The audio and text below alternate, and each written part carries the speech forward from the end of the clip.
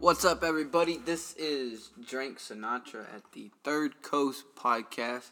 It is Tuesday, January 29th. Here today with me is MidMark. Yo, what's up? Hey, what's up, man? How you been, bro? Good, man. How are you? I'm good, man. I'm good. I am not in comfy clothes right now.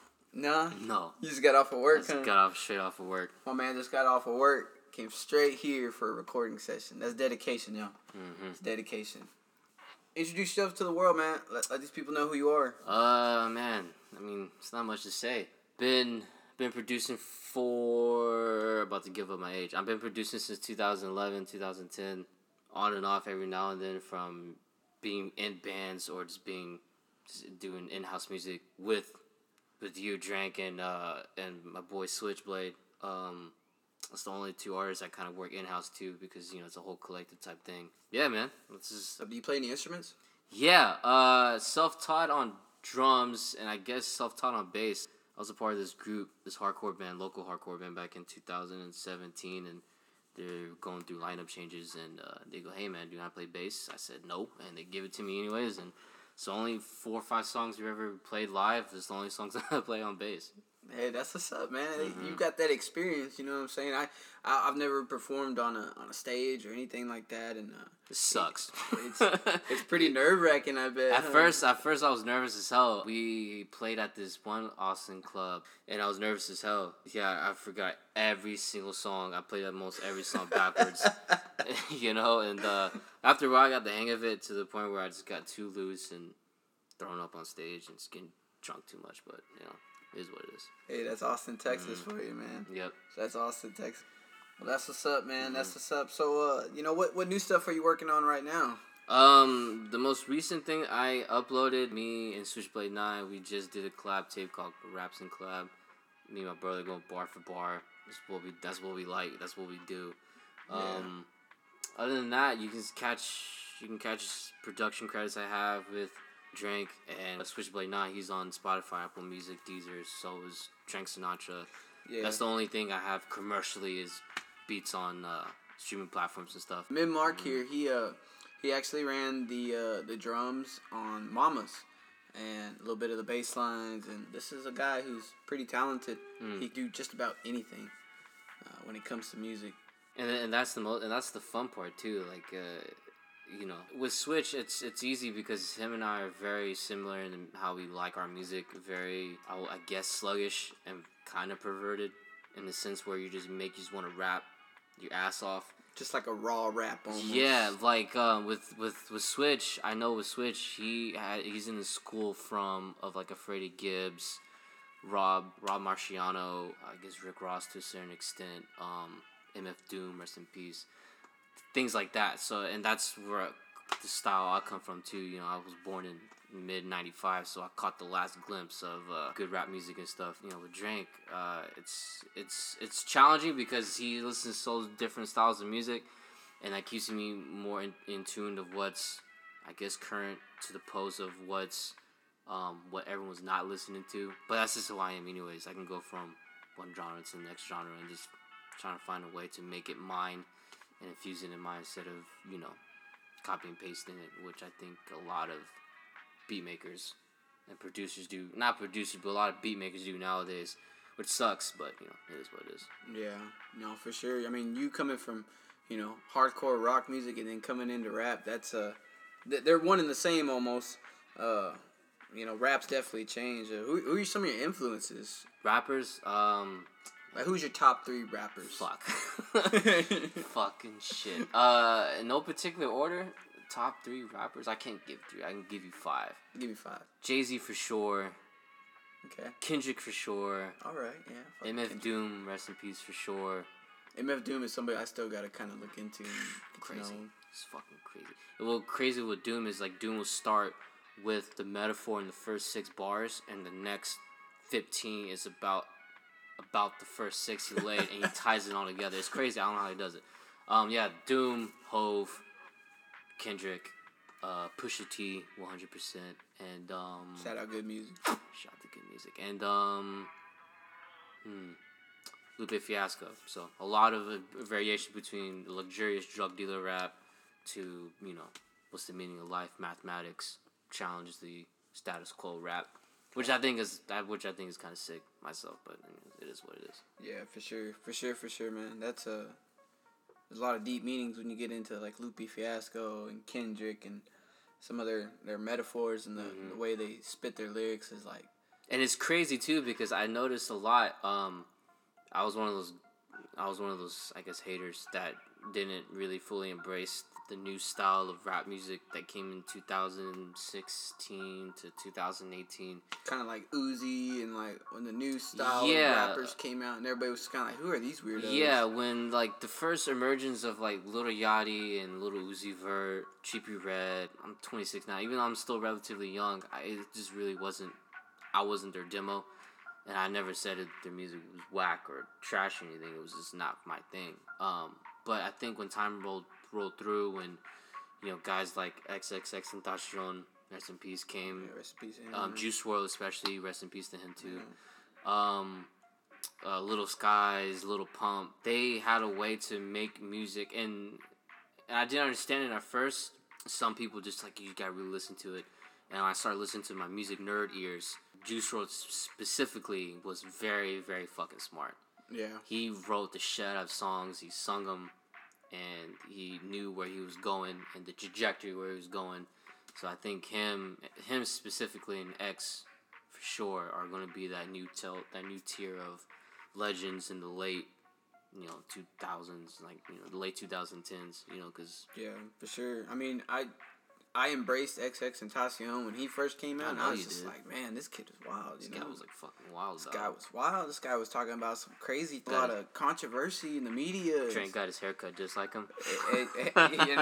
And but he definitely inspired me and brought me out of that rut. I felt like I was down in my music passion. I couldn't really find substance in any sounds that I was listening to. Around that same era time you're talking about, 2016, when the emergence of Lil Yachty. Because that year was super dry. There wasn't really an album in that year that I can say, other than Drake's, like, if you're reading this, it's too late, I'm sorry, or whatever, that one. And I think Views had some. I think Views came out in summer 2016. Is that when Views came out? And then I didn't even listen to Views that summer. It wasn't until like 2 years later that I was like, I went back and I listened to some of that stuff, and I was like, man, all right, I kind of missed some things here, But music now, it's really open, right? And we can almost just create any kind of style and incorporate it with anything now. And it's fucking crazy. It's an abundance of like this new style of music, but also older generation can compete. Like it's crazy. Like guys like Griselda, their New York rap group, Benny the Butcher, Conway the Machine, and West Side Gun, guys like those, Rob Marciano, Freddie Gibbs, and older gentlemen like a J. Cole or Drake or Kendrick, they can still compete. And also on the flip side of this,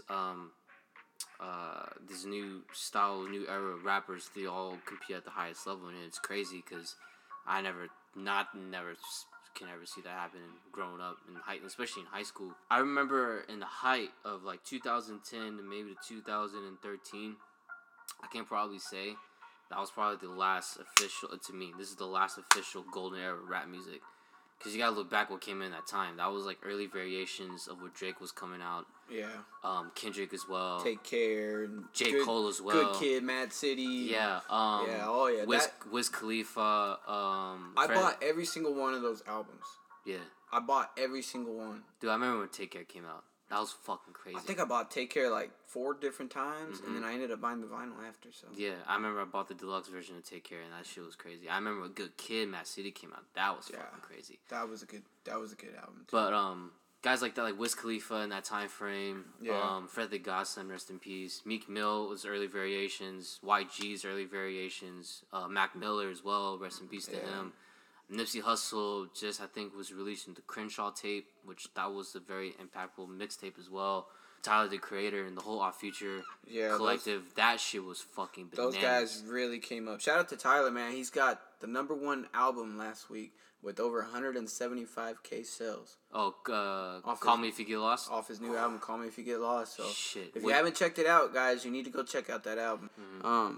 But I'm looking forward to hearing your new sounds and stuff like that. And it's coming, by the way. You know, first commercial release is coming soon. This year? This year. Sometime this year. I want to produce it, arrange it, mix it as much as I can. And this will be my first commercial release. Okay. Hell yeah, man. Well, wait, man. We're really excited. Really excited here. Mm-hmm. We're gonna switch the topic here. We're gonna talk about some things that way for the community and for other people that are listening out here. Want to talk about mental health. Want to talk about relationships. And what are some things that you do in your life to kind of keep your relationships, whether it be with your father or your mother or your siblings? What are some things that you do to just kind of make sure that you're looking out for their mental health as much as they're looking out for your mental health? I think that mental health is a very big thing now because, everything's right in front of you, so accessible at the same time. Yeah, I think it's very important to just give people little check-ins, man. It don't have to be a fucking big, grandiose, I love you type thing, you mean the world to me type shit. Don't give me bullshit on here. Like, I don't really have the best relationship with my parents. I kind of learned how to love them from a distance. With my siblings and stuff like that, I think we're kind of tight, Just y'all grow apart when y'all get older because y'all have your own lives. And being aware of it, that you have some mental setbacks, I think that's step number one. And I think embracing it and just kind of working on it to be a better person, I guess, I think that's probably the best. I firmly believe that, we are very divine and very true creatures. I think that, we are in control of our destiny. I don't think things happen for a coincidence. Everything happens for a reason, good, bad, or indifferent, in my life specifically. But I think if you just, just sit there and just really just focus on what's really getting at you from day to day, just finding something to get you through the day. I know music helps me get through a lot. I listen to certain albums, new or old, that get me through it. I'm going through, stuff for myself or family, or whatever. You know what I mean? But I get you, man. Everyone's different. I get you. Well, mental health is very important, and it's very important to us here at the Third Coast Podcast. And for sure, if you're dealing with any mental issues, don't hesitate to reach out to somebody. You can reach out to us. You can reach out to those mental health lines. I'll be sure to leave some numbers in the descriptions for y'all. Yeah, man, mental health is a real thing. I don't think why people think it's a joke or people belittle it in any kind of fashion. Something you just really got to tackle with because motherfuckers can be crazy sometimes. Yeah, that's for sure. and I want to let people know too, men have mental health, women have mental health, children have mental health. Everybody has mental health. And not one mental health is more important than the other. I see a lot of people that become one-sided with mental health. I don't want them to think that that's okay. Then you have to fully support it all the way around. And that's just kind of my belief on it. Mental health does not discriminate. No, it doesn't. It doesn't at all. Mm-hmm. We all need love. We all need help sometimes. And having empathy towards people will sometimes have a greater effect. I 100% agree. Yeah. People definitely are here to test our characters and morals. And hey, I'm excited for this new project coming out, bro. Blame. Yep. Looking forward to it, man. Thank you for joining me today on this podcast. Thanks, man. Thanks for having me. Yeah, Blame's gonna come out sometime soon. I ain't gonna give no release date. I ain't trying to be a Kanye West with it. Right, bro? Heck yeah, man. All right, bro. Well, hey, thanks for joining us today, and we'll catch you later. Hell yeah.